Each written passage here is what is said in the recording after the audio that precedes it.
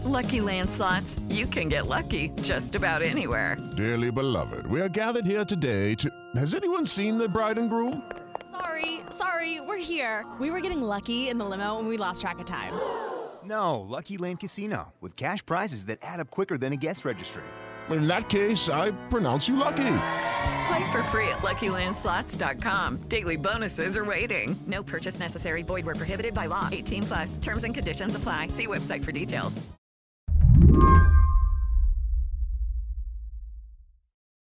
Chahat Rana says being in India right now means constantly asking yourself, when will I get COVID? It's like a circle that's closing in. You hear of a distant contact, then you hear your neighbor has COVID, then you hear a friend's parent has COVID, friend's parent has died, grandparent has died, my father's colleague has died, stuff like that. So you hear these, like, it comes closer and closer to you and you wonder how long will you remain unscathed. And that's not just me, that's everyone. That's everyone these days. You've probably heard the stories about hospitals that are overfull and simultaneously discharging body after body, about the medicine that's in such short supply, oxygen too. If I needed oxygen in India right now, what would you tell me to do? So the first thing would be, if you're above sort of 92, if you're still in like 93, 94 range, you won't get a bed. You won't be prioritized. Chahat means if your oxygen saturation's low, it's got to be really low to get a doctor's attention. So what would happen first is you will wait till it's like 92 to start panicking because there's nothing else to do. If it's still dipping, then you start looking for an oxygen cylinder, a concentrator, which you can install at home. Now, for that, what you do is you start messaging everyone you know. You go to Instagram, you go to Twitter. Chahat's social media feeds have been filled with these messages over the last few weeks. Friends and family tapping out desperate memos, almost always marked urgent in all caps. Have you seen these pleas work? Someone put information out and say, I really need this right away, and someone comes through for them? Yeah, it's worked. It's not worked, I'm sure, quite a few times. Like a few hours later, you'll see a tweet saying that this person passed away. Nothing helped. But there are times when I think I have forwarded a lead personally that's worked, or someone else has forwarded a lead to me, which I forwarded it, and it has worked. Did that feel good? Like, did you feel like, oh, okay, one person's taken care of? Or I wonder if you felt like this is just one person out of so many. Yeah, I don't think there's time to even feel good about it. You're on to the next. And you're also worried what will be the next need. Okay, I got them that one oxygen cylinder. Maybe they got that. Maybe they're fine for now. And when oxygen falls again, within a few hours, will we be able to get the next cylinder? If it falls even more, will we be able to get them a ventilator bed and an ICU? So it's hard to feel hopeful. Today on the show, Chahat spent the last few weeks in and out of India's COVID wards and waiting in line with mourners who just want to put their loved ones to rest. She's going to take us inside a crisis that she says her government should have seen coming. I'm Mary Harris. You're listening to What Next? Stick around.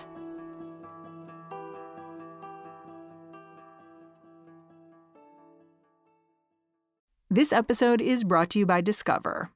When it comes to your finances, Discover wants you to know they are the credit card that is always there for you. With 24/7 U.S.-based live customer service, everyone has the option to talk to a real person anytime, day or night. Yep, that means no more waiting for, quote, normal business hours just to get a hold of someone. We are talking real service from real people whenever you need it. Get the customer service you deserve with Discover. Limitations apply. See terms at discover.com/creditcard. Do you remember when it felt like India had kind of dodged a bullet when it came to the coronavirus and what that was like? End of last year, And early this year, everyone was a little more hopeful. Yeah, December, January. Yeah, December, January, especially because I personally was reading news about the US even and seeing the spike. I think around November, December, it was really bad. And I would say, oh, wow, like it's surprising that we're still doing okay compared to that. I mean, being in a country that does not have such healthcare resources, that level of infrastructure and development, etc. It was just surprising that we didn't reach the kind of level of apocalyptic chaos that we've reached now. And for a minute, we thought at least I thought maybe that's never going to happen, at least not to this extent. So yeah, and then the messaging around where we are in terms of the pandemic and what the government sort of tried to tell people, especially when the 2 new vaccines were approved in India, was that, yeah, we have the vaccines, the numbers are low, and we're going to beat this. But while India's leaders were celebrating manufacturing those vaccines, they weren't doing a whole lot to convince the Indian people to get vaccinated. So far, only 9% of India's population has gotten a shot. Only 1.7% is fully vaccinated, at least according to the latest data from the University of Oxford, published in the New York Times. The numbers are low for a lot of reasons. Chahat says one of them is vaccine hesitancy, but not the same kind you'd find in the U.S. Chahat says in India, this was something completely new. We have a very good immunization program, a universal immunization program. There is faith in that system. People line up to get vaccinated. So there is faith in vaccines in general, in immunization programs. What happened here is, at least in the earlier phases, it was frontline workers and healthcare workers who were getting vaccinated. And I think the government did not do enough in terms of communicating the science, the research, that the vaccine, to instill that faith in them. Because the way regulatory approvals were granted to these 2 vaccines, it seemed quite rushed. Only because we wanted a Make in India national vaccine as soon as possible. That's what the government wanted. So there was a worry that scientific rigor has been compromised just to show that we had these 2 Make in India vaccines. And, India has done so well. And there's no doubt these vaccines, the problem is not that we can't trust these vaccines or the science behind it or our scientists, etc. The problem is that we did not communicate in a way that instills faith in these vaccines. So a lot of healthcare workers in the beginning were very hesitant to get these vaccines. Well, then it's interesting, too, because the numbers were low, of course.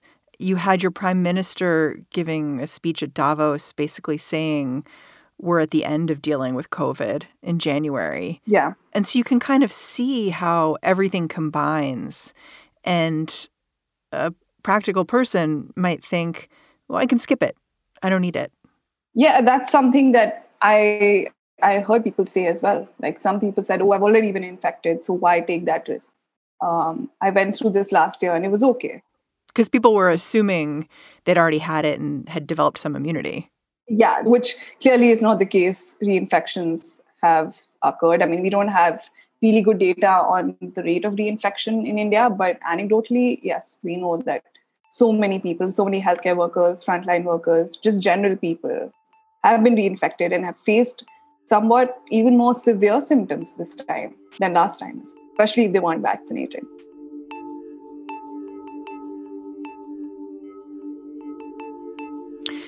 When did you sense something was changing? Cases were picking up and it might be getting dangerous? I think by the end of February and early March, there was a lot of talk about one specific state, which is Maharashtra. And that's where Mumbai is. Yeah, that's where Mumbai is. That's the state. Mumbai is the capital of Maharashtra. So there was a spike there, but the way the government was talking about it is that, this is once they were isolating particular states and saying the central government, the health ministry, they were pointing at certain states and being like, these are problem states. They are not doing well enough. They need to do this. They need to ramp up their vaccination, ramp up their testing. So it seemed like it's not a national problem. It was a very specific epidemic, localized, and this is the state's problem. But otherwise, India is doing well. Was the government giving reasons why COVID cases might be on the rise in particular places? Well, they were giving reasons, but those reasons didn't add up. So a lot of people were asking these questions, right? Like, okay, if Maharashtra is speaking, Punjab is speaking, Why is the rest of the country not? And there were 2-3 answers to it. But the main sort of answer that they always gave was COVID fatigue, which is that people are not taking precautions, etc. But that could be applied to any state. So that didn't make sense.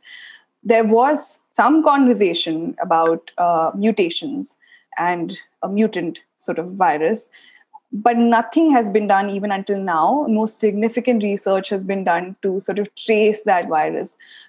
There was a sort of mutant virus that was traced in Maharashtra, in some districts of Maharashtra early on, but nothing has been done to see whether these are more infectious, more dangerous. So again, there's no conclusive sort of evidence to suggest that this might have caused a spike in Maharashtra as compared to other places. I'm thinking about the United States, and here we kind of tried to prop up a contact tracing system state by state, and some of those were more successful than others. I wonder if in the time from when the coronavirus began, when it appeared, whether India had been able to prop up those systems so that when cases did begin to surge, there was some ability to answer the question of why. Contact tracing was something that was spoken about, and a lot was perhaps done in the early sort of months of the pandemic, and that's during the lockdown. So perhaps between March and May. There was a lot of talk about contact tracing, but I think since then it's just been an abandoned exercise. And you flagged, too, the fact that even as this surge was happening, India, like a lot of countries, had a scientific task force on COVID-19. Yeah. But that task force wasn't meeting in the early days of this surge. Do we have any reasoning for why? Honestly, I'm not sure why, but from what we know is that the government's priorities were different, clearly. We were focusing more on the election rallies. We were focusing on the Kumbh Mela, which is this sort of big religious gathering. And lakhs of masked crowds gathered there. And our minister spoke about how religion has a place above COVID-19. And if you have faith, then COVID-19 can do nothing to you. These are government officials saying all of this. So I'm not so sure why but this has been the trend. This has been the trend to not listen to subject area experts, to scientists. Their advice has clearly not been taken into account from the very beginning. Scientists already knew that cases are on the rise and predicted that something like this is on the horizon. So honestly, I cannot understand, I cannot fathom what stopped them from meeting and planning for this. You sound so frustrated with your own government. Yeah, I am. I mean, I'm beyond frustrated. I've given up hope, and just seeing what I see every day, reading what I read every day. I mean, they can't even acknowledge what is happening. So, thinking beyond that is just, if you can't even acknowledge there's a problem, what are you going to rectify it with? Like, what are you going to do to make sure that this problem is resolved? Why do you say that the government hasn't acknowledged what's happening? Give me some examples of how you see that disconnect.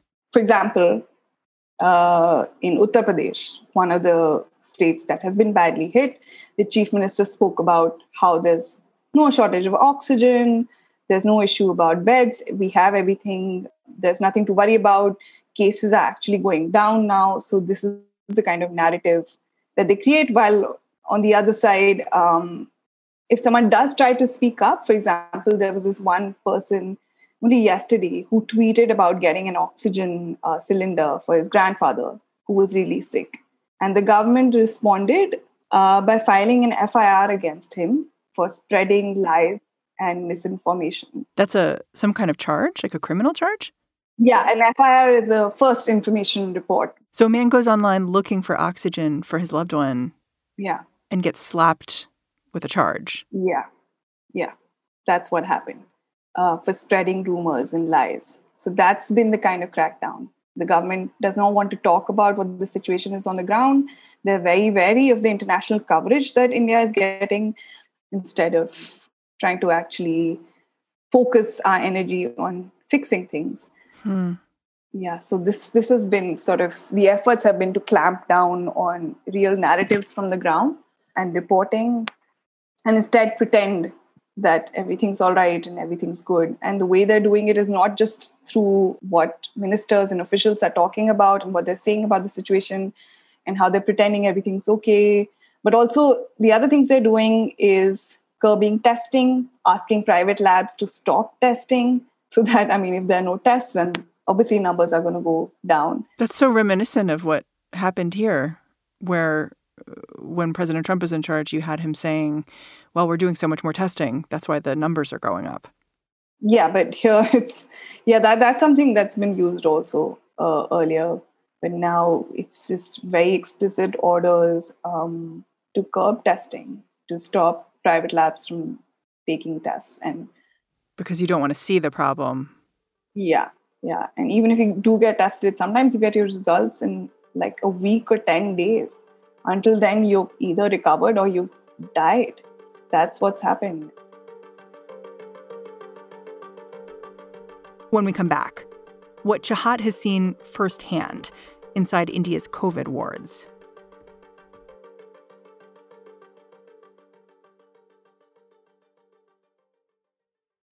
When you need mealtime inspiration, it's worth shopping Kroger, where you'll find over 30,000 mouth-watering choices that excite your inner foodie. And no matter what tasty choice you make, you'll enjoy our everyday low prices, plus extra ways to save, like digital coupons worth over $600 each week. You can also save up to $1 off per gallon at the pump with fuel points. More savings and more inspiring flavors make shopping Kroger worth it every time. Kroger, fresh for everyone. Fuel restrictions apply.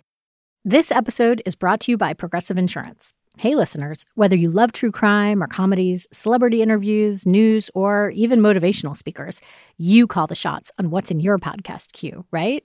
And guess what? Now you can call the shots on your auto insurance, too. Enter the Name Your Price tool from Progressive. The Name Your Price tool puts you in charge of your auto insurance by working just the way it sounds. You tell Progressive how much you want to pay for car insurance. Then they'll show you a variety of coverages that fit within your budget, giving you options. Now, that's something you'll want to press play on. It's easy to start a quote, and you'll be able to choose the best option for you fast. It's just one of the many ways you can save with Progressive Insurance. Quote today at Progressive.com to try the Name Your Price tool for yourself and join over 28 million drivers who trust Progressive. Progressive Casualty Insurance Company and Affiliates. Price and coverage match limited by state law. Can you tell me about the places you visited? Because I know in the last couple of weeks, you've been to hospitals and you've been to crematoriums and you've met people who are desperate. What have you seen? Yeah, there's this one incident where we went to this hospital in this district called Bharuch. It's in Gujarat. It's a small town. And we went to the civil hospital there, which is a district level hospital. And there was one doctor who was taking care of a ward of 70 COVID patients, all of them on oxygen support. One doctor, one young medical student, resident doctor, along with 4-5 nurses. And like every 10-15 minutes, he was being called from one bed to another. Either someone was losing oxygen, someone was gasping for breath, couldn't figure out what's happening to them. There weren't enough nurses, so family members were attending to patients. They were inside these wards. There was not really a segregation between like intensive care and non-intensive care or suspected COVID and COVID patients, because all of them had the same sort of clinical conditions, symptoms. All of them needed oxygen support. Some of them even needed ventilation, but there was no ventilators. I think you talked about how people were adjusting their own oxygen levels because there just weren't enough staff to help them with it. Yeah, so they basically gotten sort of used to figuring that out themselves, because there were like 5-6 adjointed wards. If the doctor is in one of the wards, you can't really call out. Like the attendant has to go and find him. And if the other patient is sicker, needs more care, then the doctor is not going to come to you. And how long can you wait, right, for a doctor or a nurse to come in? So people just started sort of fiddling with the dial themselves. the thing is, they might think they're doing it right, but they might be messing it up as well. So perhaps either they have a pressure of oxygen that's too much or too low for them, and that might damage their lungs even more. But they're desperate. They want to do something, and attendants themselves, relatives, they want to do something, right? They're seeing their loved one, their family member, wife, daughter, son, like young people, like people in their 20s, gasping for breath, right? There was a father, I remember, who's just standing and crying and asking me if I can do something for them. And and they were asking you? Yeah, because they were trying to secure some medication, or were asking me if there's some other hospital that they can be taken to where they can be attended to better than this. What do you even say to that? I have to be honest. I have to tell them that my role, what I'm doing, is to make sure that people know what's happening here. If I had something, if I had a resource, I would help you, but I really don't. I don't. And the most I can do is make sure people know what's happening. And it's you have to be honest. I don't know what else to be. You chronicled this one moment that stood out to me because it was a quiet moment. A man came into the hospital. They weren't able to test him for COVID, but he clearly had COVID symptoms, and he died. Yeah. And his death was marked as a cardiac arrest. And it was this very small moment that kind of reveals the entire problem, which is we don't even know how many COVID patients there are, even when they're in a hospital, even when they're gasping for breath. Yeah. That's for sure. Most people are dying before they get hospital care. Most people are either dying inside their homes or in an ambulance or on the side of the road in an auto rickshaw. This is where they're dying. Most of them are announced dead upon arrival. I've seen that quite a bit in my reporting. I don't even, the figures that we have, the data that we have, I don't even know where to begin talking about how fudged that data is. And it's not even about being fudged. It's about, in this whole chaos, how are they even keeping account at all of what's happening when there are no tests? Test results come, if you do get tested, they come like 10 days later sometimes. So we have no idea of how many people have actually died of COVID. We just know it's at least hundreds in one city. I'm not even talking about the state, like hundreds of unreported deaths. I noticed something when I was looking at some of the COVID data for India that struck me, which is that some of the highest infection levels right now seem to be in West Bengal. And that is the state where the prime minister had been doing so much campaigning. There's an election there that's really important to him because if his party is able to secure a foothold in that state, it just unlocks a lot of potential power. It was something people didn't think would necessarily happen. It's a really diverse state that has traditionally been against his Hindu first agenda. And that election's still going on, which some people are saying is driving the infection rate up. I think results are expected in May. Yeah. But it made me wonder if there was a chance here that there would be political ramifications that we would actually know about quite soon for the prime minister, given how he's dealt with the COVID crisis. I would hope so. I can genuinely sense a level of disenchantment, disillusionment with the current regime. But there are some people who are still ready to push that narrative. Like, what can the government do? It's on us. What do they do? There's a virus. What can Modi do? But I know people who would still swear by him and his leadership. And I guess that's what this government has kind of done well, which is image making, perception management, creating symbols out of these people in power, these larger than life symbols. In the last week, international allies have started offering all kinds of aid to India, vaccines and oxygen. And I wonder if that gives you some sense that relief may be on its way. I mean, yes, of course. But I feel like this is not the worst of it. There's the cases, everything is going to rise to an extent that the amount of support we get will not catch up. So I feel like there's sadly much more devastation to see before this gets better. I mean, until April 17th, our Prime Minister was addressing a rally in West Bengal. There was a crowd of unmasked faces cheering him on, and he spoke about how amazing it is to see such a big gathering. He's never seen such a big gathering before in his life. He himself was unmasked. And this is until April 17th. That was the same day you were in a hospital in his home state. Yeah. Watching people be turned away. Yeah. It's a crazy, crazy image. How are you doing? Because you're there. You're in the middle of all this. And I noticed that the last time you were kind of out reporting, it was a week or two ago. Do you feel like you need to lock yourself down at this point?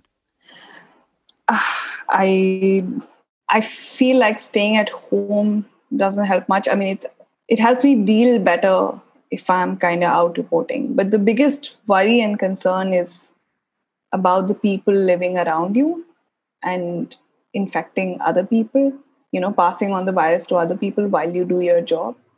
That's always a problem. But locking yourself up doesn't help. Like, it's sometimes, I mean, it does help. Everyone should be locking themselves up. But if I have to do my job and be on the ground reporting, then sometimes I feel like I'd rather do that than be here and be scared and be thinking about, what's going to happen to my family, to my friends. How is this going to go? Till how long will I avoid this?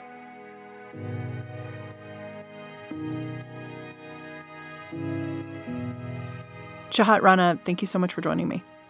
Thank you. I hope you and your family stay safe. Yeah, I hope so too. Chahat Rana writes for The Caravan. And that's the show. What Next is produced by Carmel Delshad, Daniel Hewitt, Davis Land, Mary Wilson, and Elena Schwartz. We are led by Allison Benedict and Alicia Montgomery. And I'm Mary Harris. Tomorrow, be sure to stay tuned to this feed for What Next TBD. That's our Friday show, all about technology. Lizzie O'Leary hosts it. I will catch you back here on Monday.